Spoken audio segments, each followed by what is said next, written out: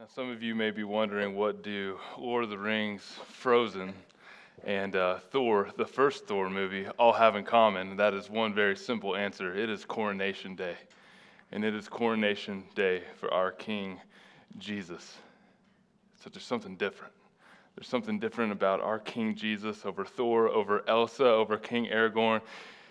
It's that our King is a different kind of king. And we see today that it is a different kind of coronation that takes place. And so we really have to set the scene to really squeeze out everything that this scripture offers us today. And the first thing that we have to take into account is that it's Passover. And all of the Jewish people are coming into Jerusalem. And it is something that they had to do at least once in their life, make it into Jerusalem for Passover. It's a big deal. They're going for the ceremonial cleansing of their sin by the death, by the sacrifice of a spotless lamb. They are traveling in large numbers into the city of Jerusalem. But that's not the only thing that's taken place. We're in John 12 today, and what has just happened previous to where we start off today is Jesus has raised Lazarus from the dead. And when Jesus raises Lazarus from the dead, and he says, "Lazarus, come out of that grave," and one of the ladies nearby says, "But Jesus, isn't he going to be really stinky in there? He's been in there for 4 days." Jesus says, "No, Lazarus, come out of that grave." He doesn't just do it for a small party that is there. He does it for a group that is around. People see Jesus having conquered death. People are seeing Jesus take a man that's been dead for 4 days and say, "Come up out of that tomb, Lazarus, come out of that grave." And those people are excited. Those people know that it's Passover. They know that they're all about to head into Jerusalem. And so where we start the story off today, we have two very large crowds converging upon each other. You have the crowd that has followed Jesus from bringing Lazarus up out of the tomb, and you have the crowd that is already making their way into Jerusalem for Passover. And so that sets the scene for us today. The triumphal entry is where we are. The very next day, John 12 through 26 is where we're going to be. The next day, the large crowd that had come to the feast heard that Jesus was coming to Jerusalem. Now we have to ask ourselves the question, how many people are we talking here? When we look at Passover and we have this large crowd that's following Jesus, we have them gathering together with the large crowd going into Passover. There are just a couple of years after this, there's a Jewish historian, his name is Josephus, and he said that there were 256,000 lambs that were slain at a Passover that takes place just a couple of years after this. Now, that's a lot of lambs. I've never seen that many lambs in one place. I've certainly never seen that many lambs slaughtered in one place for the sins of people. This had to be quite the scene. So if you take the number of lambs, 256,000, and you take into account that one lamb generally covered 10 people, so Jewish families were a little bit larger, so you had 5, 6, 7 people, and then they were generous people, so they brought all of their single friends in, so they didn't have to worry about getting a lamb. And so what you have is about 10 people per family. And so how many people are at this Passover potentially? How large is this crowd that has come together? And this is all important because it sets the scene for what we're about to see in Jesus entering into the city. You have 256,000 lambs multiplied by 10. There are approximately 2.5 million people in the city of Jerusalem that weekend. Now here in the city of Phoenix, we just had the Super Bowl and the Waste Management Open. The biggest party on earth was right here in the desert. There wasn't an Airbnb that wasn't booked that weekend. We have the same situation going on here in Jerusalem. We have Jesus raising people from the dead. We have Passover feast that we're all going in together on. The next day, the large crowd that had come to the feast heard that Jesus was coming to Jerusalem. So they took branches of palm trees and went out to meet him, crying, "Hosanna! Blessed is he who comes in the name of the Lord, even the King of Israel." And Jesus found a young donkey, and he sat on it, just as it is written, "Fear not, daughter of Zion. Behold, your king is coming, sitting on a donkey's colt." His disciples did not understand these things at first, but when Jesus was glorified, then they remembered that these things had been written about him, and these things had been done to him. The crowd that had been with him when he called Lazarus out of the tomb and raised him from the dead continued to bear witness. The reason why the crowd went to him was that they heard that he had done this sign. So the Pharisees said to one another, "You see that you are gaining nothing. Look, the world has gone after him." Today, within the scripture, within verses 12 through verse 26 in chapter 12 of John, we have three scenes that take place. And in this first scene, we see that we have a king presented. But there's a problem here. The problem here is that the king that is presented is not the king that they expected. Now, to really get the full context of what is taking place here, we have to do a little history lesson. Jesus was not the king that they were expecting, because they were expecting someone else, someone that was carrying a sword, somebody that was riding in on a war horse. They were expecting somebody to take the battle to Rome, because Rome had occupied and oppressed them. Rome was ruling over them, and they wanted freedom once again. And so they were looking back through their history thinking, we need a ruler like that. We need a king that is going to come in here in this Passover feast, who's going to ride in power, who is going to usurp the domination that Rome has put onto us. We want to be free again. And so they look back into their history, and they find a man who led the charge against the Greek oppression hundreds of years earlier. And this man's name was Mattathias Maccabeus. And he had 5 sons. And as Greek oppression, Alexander the Great takes over that part of the world. He dies, and then it is divided up amongst his generals. They go down the Mediterranean Sea. They take over Jerusalem. They rule very lightly. But eventually, somebody named Antiochus IV and another guy named Lysias of the Seleucid Empire, a branch off of that reign of Alexander the Great, they come in and they say, you know what, this is a great fortified place for us to go and attack people in Egypt. We want to set up camp right here. Well, what do? They put a high priest that is very light on his conviction within the Jewish faith, and he allows them to set up all kinds of gods, Greek gods. We have Zeus, and Zeus' son Hercules. If you watch any Disney movies, you've probably seen that one. And they set it up in the temple. And what Mattathias Maccabeus says is, not on my watch are we going to be worshiping any other god than Yahweh in this temple. And so what he does is he realizes he doesn't have all the men that he needs. And so he goes full on Patrick Swayze in Red Dawn, the 1980s movie, and he gets his son and he gets a bunch of other bad boys in the neighborhood, and they go out into the mountains and they start picking these guys off one by one. And then he dies. And then he appoints his third oldest son, whose name is Judah. And Judah Maccabeus, he's a lot better boy than even his daddy was. He takes it to him even more so. He gets 300 men and takes down thousands of men. He knows the terrain. This was the area he grew up in. This was a man that was going to get the Greek oppression out of Jerusalem. And he has victory after victory. At one point, he has 3,000 men. And Greece comes in with 20,000.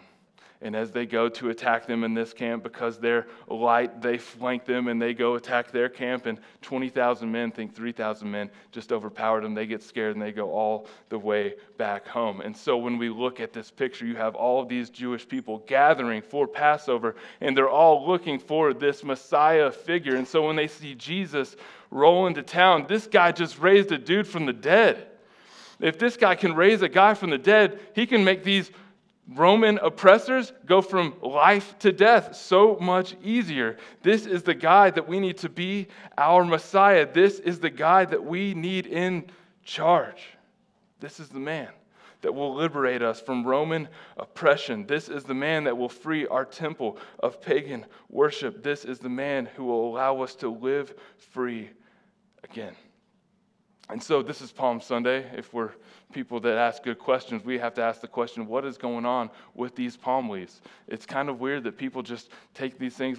Do they shimmy up the tree? Do they chop them off? And then Jesus is coming into town. Hey, you know all those palm trees we just chopped down off of that palm tree? Let's throw those on the ground out in front of them. This is going all the way back to Mattathias Maccabeus. This is going all the way back to Judah Maccabeus, a.k.a. the Hammerer, is what his nickname became. He is a legend. Because of him, they celebrate Hanukkah to this day. Anytime he came back into town after a big victory, they took the palm leaves and they threw it out in the street as a symbol of celebrating. And so what is up with the palms? They're going back. They're having a throwback moment where they say, hey, you guys remember the freedom that these guys brought us? This is the same thing that we are looking for in Jesus. We want him to deliver us just as Judah, just as Mattathias did. And then in verse 13, they say, Hosanna. And what Hosanna is translated to is save us. And they are quoting a messianic psalm here in Psalm 118. Save us, Jesus, from this Roman oppression. Set us free from this government. But there's a problem. That's not the Jesus that was coming into town. It wasn't the same kind of ruler, and Jesus is not the same kind of king. He came to save them, but it wasn't from Rome. The thing that Jesus came into Jerusalem to save them from was their sin. The thing that Jesus knew was in front of him as he set his face toward the cross was to save them not just from their sin, but from death, and to have victory over both, to render the enemy useless.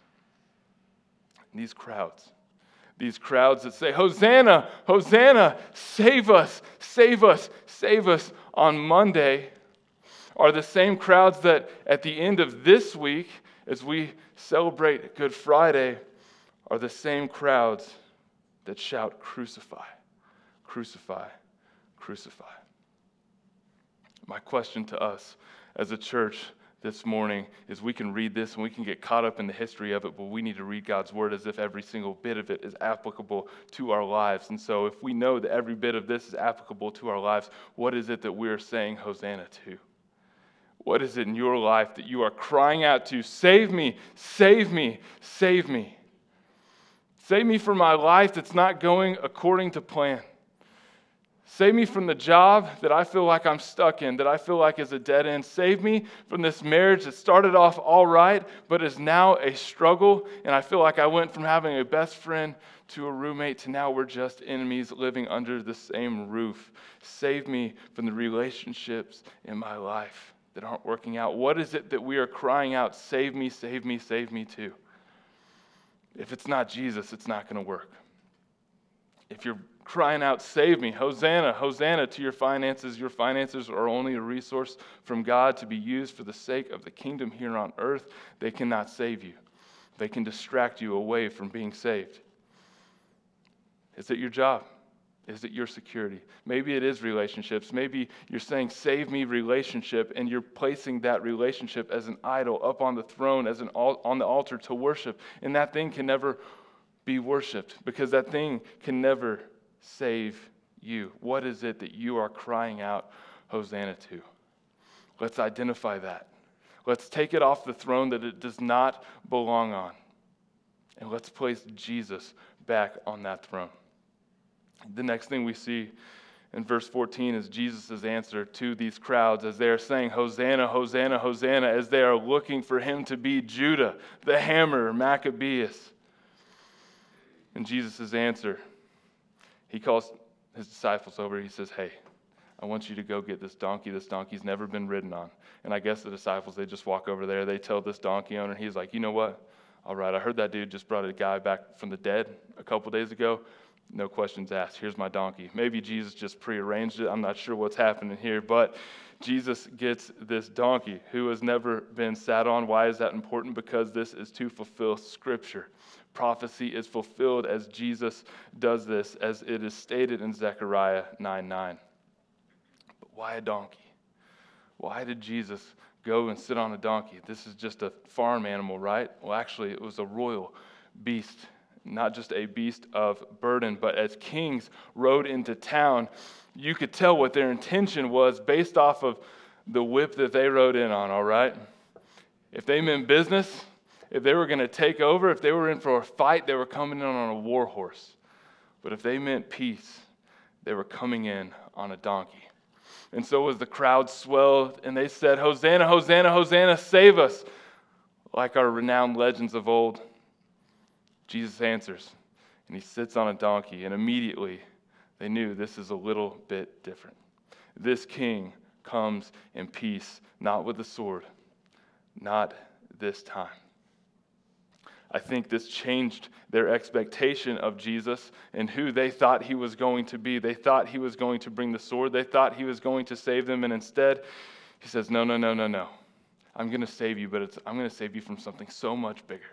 I'm going to save you from something that you can never save yourself from. I'm going to save you from something that doesn't matter how big your army is, as there are 256,000, give or take, spotless lambs being slaughtered for your sin. I am going to be the once and for all sacrifice for your sin. I am the spotless lamb. I am going to take care of sin. I am going to take care of death. I am going to take care of the enemy. And I do not come to overthrow government, but I come to die for you. Their expectation was changed. And now when Jesus comes back, as we read in Revelation 19, it's not going to be Mr. Rogers Jesus. He's not riding in on a donkey. When Jesus comes back, we're getting full-blown Sir William Wallace, Braveheart Jesus riding in on a war horse, going to set things straight. There's going to be some judgment. There's going to be some things that, there's going to be some war that takes place, and Jesus is going to take care of sin, the enemy, and death once and for all. I think they needed to change their expectation of Jesus. They had something set in their head that needed to be tweaked. And I think when we think of Jesus, we could probably stand to do the same. I think that we probably have an expectation, not what they were looking for in a militaristic Jesus, but in a peaceful Jesus. And certainly Jesus is peaceful and Jesus is militaristic all at the same time. He is full of grace and love, but he also came to bring a sword. I think what we think we are going to get when Jesus comes back, or at least the way that we operate with Jesus in our lives, is as if he is only peaceful Jesus, as if we should only continue to sin so that grace can abound more, and that is not the case. We should be killing sin in our lives because Jesus isn't coming back, and he's not going to be cool with the temptation that you continually fall into if you are one of his children. He's not going to be okay with you completely being defeated over and over and over again, never relying on him and his strength, never relying on the strength of the Holy Spirit that dwells inside you as a follower of his. He's not going to be okay with the habits and the patterns and the way that our character has been twisted and marred because of the sin in our life. And so what is it that we need to be doing as we prepare for Jesus before he comes back on his war horse? We've said it the past few weeks. We need to be killing our sin before our sin kills us. We need to be identifying false teaching and getting rid of it. We need to be defending what God has put in our care. Moms, dads, love, serve, protect each other. Love, serve, protect your children. Our King is coming back. Let's make sure that our families are prepared. Let's make sure that our friends are prepared. Let's make sure that our workplaces are ready. Let's give them the whole truth. Let's give them love. Let's give them truth. Let's tell them that there's a need for Jesus and it's because of sin in their life, and that the only way that sin can be forgiven is through the work of Jesus on the cross. There is only one way into the gates of heaven, and that is through the death, the burial, the resurrection, the work of Jesus on the cross, being made right in relationship with him, trusting him as your Messiah. As these people cried out, Messiah, Messiah, Hosanna, save us. They were crying it out in the wrong sense. They wanted something physical. They wanted something tangible. But what little did they know that the thing that was coming to save them would set them free, not just temporarily until another ruler came in, but for eternity. And that is the same thing that has been offered to us. Let's not lose that. Jesus is love, and Jesus is truth.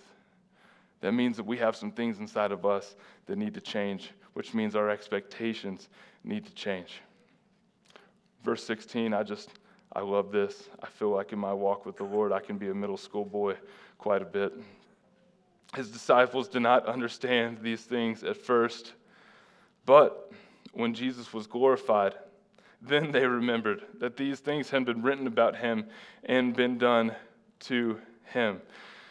You have these disciples of Jesus. They've seen him cast out demons. They've seen him heal people over and over. They saw him take a couple of fish and some bread loaves and feed 5,000 people with it. They saw him feed 4,000 people with it. A few steps down the road from there, they've seen Jesus do incredible things. Don't forget, they just saw Jesus raise his friend from the dead. And still, they're lost. Jesus, what are you doing? Jesus, what do you mean go get that donkey? We could call like an Uber Black up in here. Like we could get you a nice ride as we go into Jerusalem. Let's get that war horse. We got a Clydesdale over here. Jesus, what are you talking about? Go get this donkey nobody sat on. They didn't get it. And there's so many times in my life where I don't get it. Jesus, what are you doing? Jesus, what are you saying? Thank goodness I have a week to prepare a message before I have to open my mouth in front of you, because I get to read a lot of commentaries. I get to talk to a lot of pastors because I have a lot of questions. Goodness, Jesus, what is going on here? Just like the disciples, I didn't get it. And when did the disciples get it? They got it when he was glorified. And it was not until he was glorified. It wasn't after the it was after the crucifixion. It wasn't before. It wasn't before the resurrection. It was after the resurrection. It wasn't before his 40 days of making appearances to the disciples and other people, like on the road to Emmaus.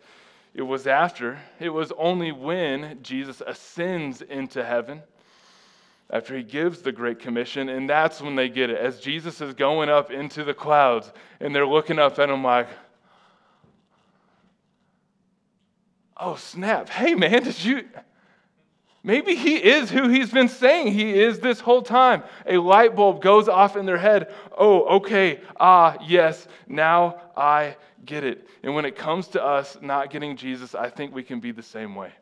And so if it wasn't until Jesus was glorified in the lives of the disciples as he ascends into the heaven, we too, as a church, as Christians, as followers of Jesus, as disciples of his, should be seeking that he would be glorified in our lives. Jesus, show me how you have risen. Show me how you are in authority. Show me how you have power. Show me how you are over this in my life right now. Jesus, I'm trying to read the Bible right now, and I just don't understand what's going on. Please either give me a resource, give me a person, give me a pastor, give me someone who can help me understand this. Holy Spirit inside of me that inspired this to be written originally, illuminate this that is in front of me now so that I can read this and have some kind of idea as to what I am reading. It is not until Jesus is glorified in our lives that we will have an aha moment. May Jesus be glorified in our lives. In verse 17 and 18, you see that the Pharisees are starting to feel a little shaken. You can see that they're starting to feel a little defeated. You can see that they're starting to feel like they are losing power. They already felt this way earlier in the book of John. You see them plotting the death of Jesus. As soon as Lazarus comes back from the dead, they're like, great, now we have more than one guy that we have to kill. Let's be real sneaky about this. He just brought this guy back from the dead. Now we have to kill him too. And they're feeling defeated because the crowds, as they scream Hosanna, as the crowds are reciting Psalm 118, this messianic scripture, they're feeling defeated because as they say, look, the world has gone with him. But as we know, as we can pan out, because we are not stuck present in this moment, we can see that, again, the same crowds that said, Hosanna, save us, are the same crowds that screamed, crucify. In this moment, the Pharisees don't know that, and they think, look, the world has gone after him. There's nothing that we can do. And we have seen in the Gospel of John, we have seen across all of the Gospels that the crowd turns and that people continue to turn. And that's where we come in. How nice would that be? Look, the world goes after him. Not then. Certainly not then. Maybe in that moment, it's easy to be hype. It's not easy to be devoted. It's not easy to be committed. It's not easy to be loyal. It's not easy to stick to something that you say that you believe with all your heart when times get tough, when trials come. And that's where we come in as believers. The world has not gone after him. So now it's up to us to live in a way where the world sees the change inside of us from before we knew Jesus to now that we follow Jesus, to live that out in front of them so that one day the world will come to know him. And there's more of this in John chapter 12, verses 23 through 26. We'll get to that in just a little bit. But first, This is pretty cool. This probably took place the day after Jesus entering into Jerusalem, verses 20 through 22. Now, among those who went up to worship at the feast were some Greeks. So these came to Philip, probably because he had a Greek name, who was from Bethsaida in Galilee, and asked him, "Sir, we wish to see Jesus." Sir, we wish to see Jesus. Philip went and told Andrew.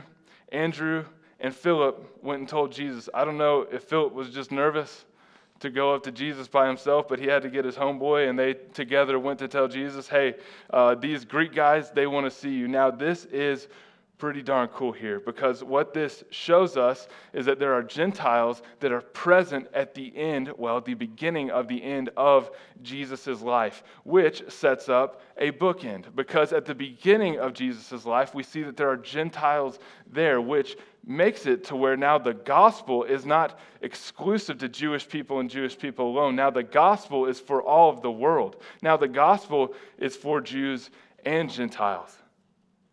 Jesus came to save not just one people. Jesus came to save everyone. And we see that from the very beginning in the details of his birth. God made sure there were Gentiles there and the wise men, all the way to his death when the Greeks show up, and these guys were hungry for knowledge. It is only stated here once, "Sir, we wish to see Jesus," but it is implied that these guys were forceful.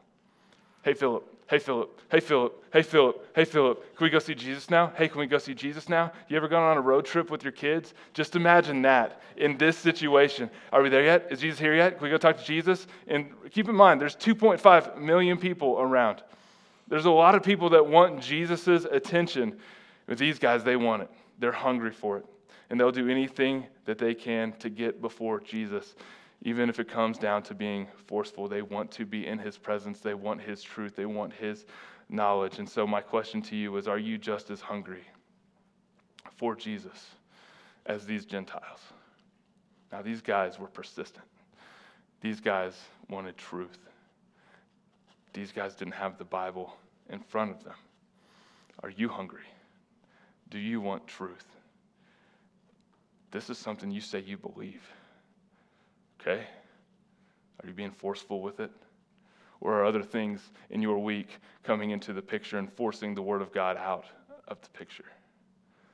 This is something that we say we would die for. This is something that we say that we would live for and live by. And so if that is the case, that means that we need to be spending time in the Word. So are we spending time in the Word, or are we just showing up to church on Sunday saying, no, this is enough. I just want a little Christian snack for the week. Or are we taking advantage of this thing that we can feast on any time of the day? More accessible than any point in human history. We can pull this thing up on our phone in 60,000 different translations. I think there's even a Gen Z translation now, so your kids can understand it. King James, if you're over 70 in here, you can understand that. I'm just going to stick to ESV because you know me. We've got God's Word available to us. I think we should be spending time in it. There was a study that was done recently that it says if you read God's Word once a day, it's really not going to have that much effect in your life. Or once a week, once a day would be great. Once a week, really not much effect. Twice a week, still really not that much effect. 3 times a week, still, surprisingly, really not that much effect. Maybe a little. Maybe you're nicer to people. But there's something about 4 times a week, according to this study. At 4 times a week, minimum, addiction started falling off in people's lives, 60 to 80%, depending on the thing that they were addicted to. Depression and anxiety dropped 80 to 90% by people spending time in God's Word at least 4 times a week. No book is going to do that. The living and breathing Word of God is going to do that. Let's go for change. You've been saved. That's good. Pass go, collect $200, get to heaven by the end of your life. That's terrific. I want more of Jesus before I get there. I want to weather the storm with him. I want to go to the source of truth, the source of life in my life, and that is the Word of God. And for me, that means 4 times a week minimum. It means getting in God's word more than that. I want to see a change in your life. I want to see a change in this church. And so let's be like the Greeks. Let's get a little pushy. Let's get a little forceful, because the world has been pushing its way into our lives over and over and over. And it's time we stood up and said, no, this is my priority. This is what I'm going to make time for before anything else. And then to let the world come in, and I will deal with it in the way that Jesus calls me to. Last chunk of scripture this morning. And Jesus answered them, "The hour has come for the Son of Man to be glorified. Truly, truly, I say to you, unless a grain of wheat falls into the earth and dies, it remains alone." Again, this is just one of those things. Jesus starts telling a story. He gives an analogy, a little parable like this, and I'm like, all right, Jesus, hold up. I'm not a farmer. What is going on? Unless a grain of wheat falls into the earth and dies, it remains alone. But if it dies, it bears much fruit. Whoever loves his life loses it, and whoever hates his life in this world will keep it for eternal life. If anyone serves me, he must follow me, and where I am, there my servant will also be. If anyone serves me, the Father will honor him. Our third final scene this morning, the King proclaims. These people are going to him, "You are the Messiah, save us, save us, save us." The Gentile Greeks are going to him, "Give us your knowledge, give us your knowledge." And then finally, he lays it down, and he starts with, "The hour has come." Up to this point, Jesus' ministry has been very private. Jesus' ministry has been out in public, yes, behind closed doors mostly. He has been sneaking around through the back alleys of towns. He's been traveling in the night. He has not wanted to have been spotted, because the crowds would just grow and grow and grow. Anytime Jesus was in town, everybody knew about it. Everybody got their ticket well in advance, and everybody was making sure they showed up 30 minutes before showtime, because something was about to go down. So Jesus has been keeping things low key. Not anymore. Enter Jerusalem. I know what this week holds. It's go time. The hour has come for the Son of Man, to be glorified. It's time to do what he came to do. And then he gives this illustration of the wheat. And in this illustration of the wheat, what he is proclaiming is that life comes from death. And it is only by dying that life will come into this world to spread life and to bring life to others. You can take a piece of wheat, and that piece of wheat is just going to be a piece of wheat as long as it is in your hand. But as soon as it is plucked from the ground, as soon as it is buried, it dies. And as it dies, the outer shell disintegrates. What's in that wheat then, as a seed, as it is watered, as it is nourished, as it germinates, it starts to grow. And each one of those seeds on that grain of wheat create another stalk of wheat. And you do that process over and over and over. You go from one thing of wheat to eventually a field of wheat. You keep repeating that over and over and over and over, and eventually the entire world is covered in wheat. What Jesus is saying is that I must give up my life in order for you to grow. I must give up my life in order for you to be forgiven. I must give up my life in order for the Spirit to fill you. I can only do so much as one man. But as the Spirit fills you, Jesus says that you will do even greater works. The things that I am doing, you are going to need the Holy Spirit that has been my power to do these things the whole time inside of you. Now do the things that I have been doing. As I give my life for the world to have life, now you take my life. You live the life that I should have lived. You go out into the world, and for the people that are dying, you bring life to them. And then, verse 25, whoever loves his life must lose it. This means that we have to die to ourselves.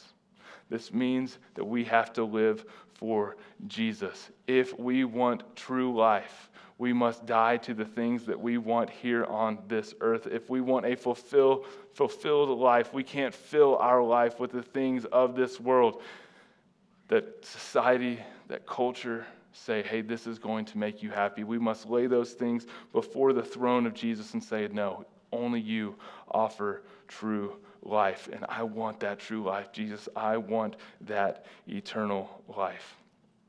The way in which we get that life and then live loving and serving others will make it look like we are looking forward to the life ahead of us as we are longing for home, as we've been discussing week after week for the past 7 weeks, 8 weeks, 9 weeks in 1 Peter.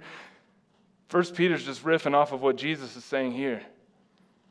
Live in a way here that makes it look like you are just longing for there. This doesn't mean actually hate your life here, but love your life there and what is ahead of you and look forward to it so incredibly much that it looks like there's no love for this life here. If what the world does and how they live and the way that they act and the way that they deal with certain things that come up, if that is loving life, make it look like you hate life here because you are loving me and you are serving other people. And then he closes out in verse 26, and we see that to serve Jesus is to follow Jesus. And to follow Jesus is to be found in Jesus. So to make this as simple as we can, if we serve Jesus, then we love God and we are loved by God. And then we love other people. If we follow Jesus, this means that he leads the way for our lives. We do what he has called us to do. We do not any longer call our own shots. But we live by the will of God alone. How do you know the will of God? You got to spend some time talking to God. You got to spend some time in God's truth, which is the Word, his Bible. You've got to fill your life with this truth. And then, as we are found in Jesus, as we are serving and loving him, serving and loving other people, as we are following him, then God will honor us through his work in Jesus as we live out our life following him. So, before we leave today, it is our goal as a church to be the church and to display the kingdom as soon as we leave these doors. Actually, if you want some little bonus credit, you can start doing this right now. But specifically when we leave today, 4 points. How are we to be the church, display the kingdom, apply these scriptures to our life, expect the unexpected in Jesus? Verse 12. Look to Jesus alone to save you. Hosanna, Hosanna, Hosanna. Psalm 118 belongs to him and to him alone. We see that in verse 14. Pursue Jesus. Stay hungry for his presence and knowledge, as we see in verse 21, and be found following Jesus in your service to him and to others, as we see in verse 26. It's going to be a good week. I'm looking forward to worshiping with you, to continuing on in this story Friday night, and then celebrating, spoiler alert, the resurrection of Jesus next Sunday morning. Let's pray.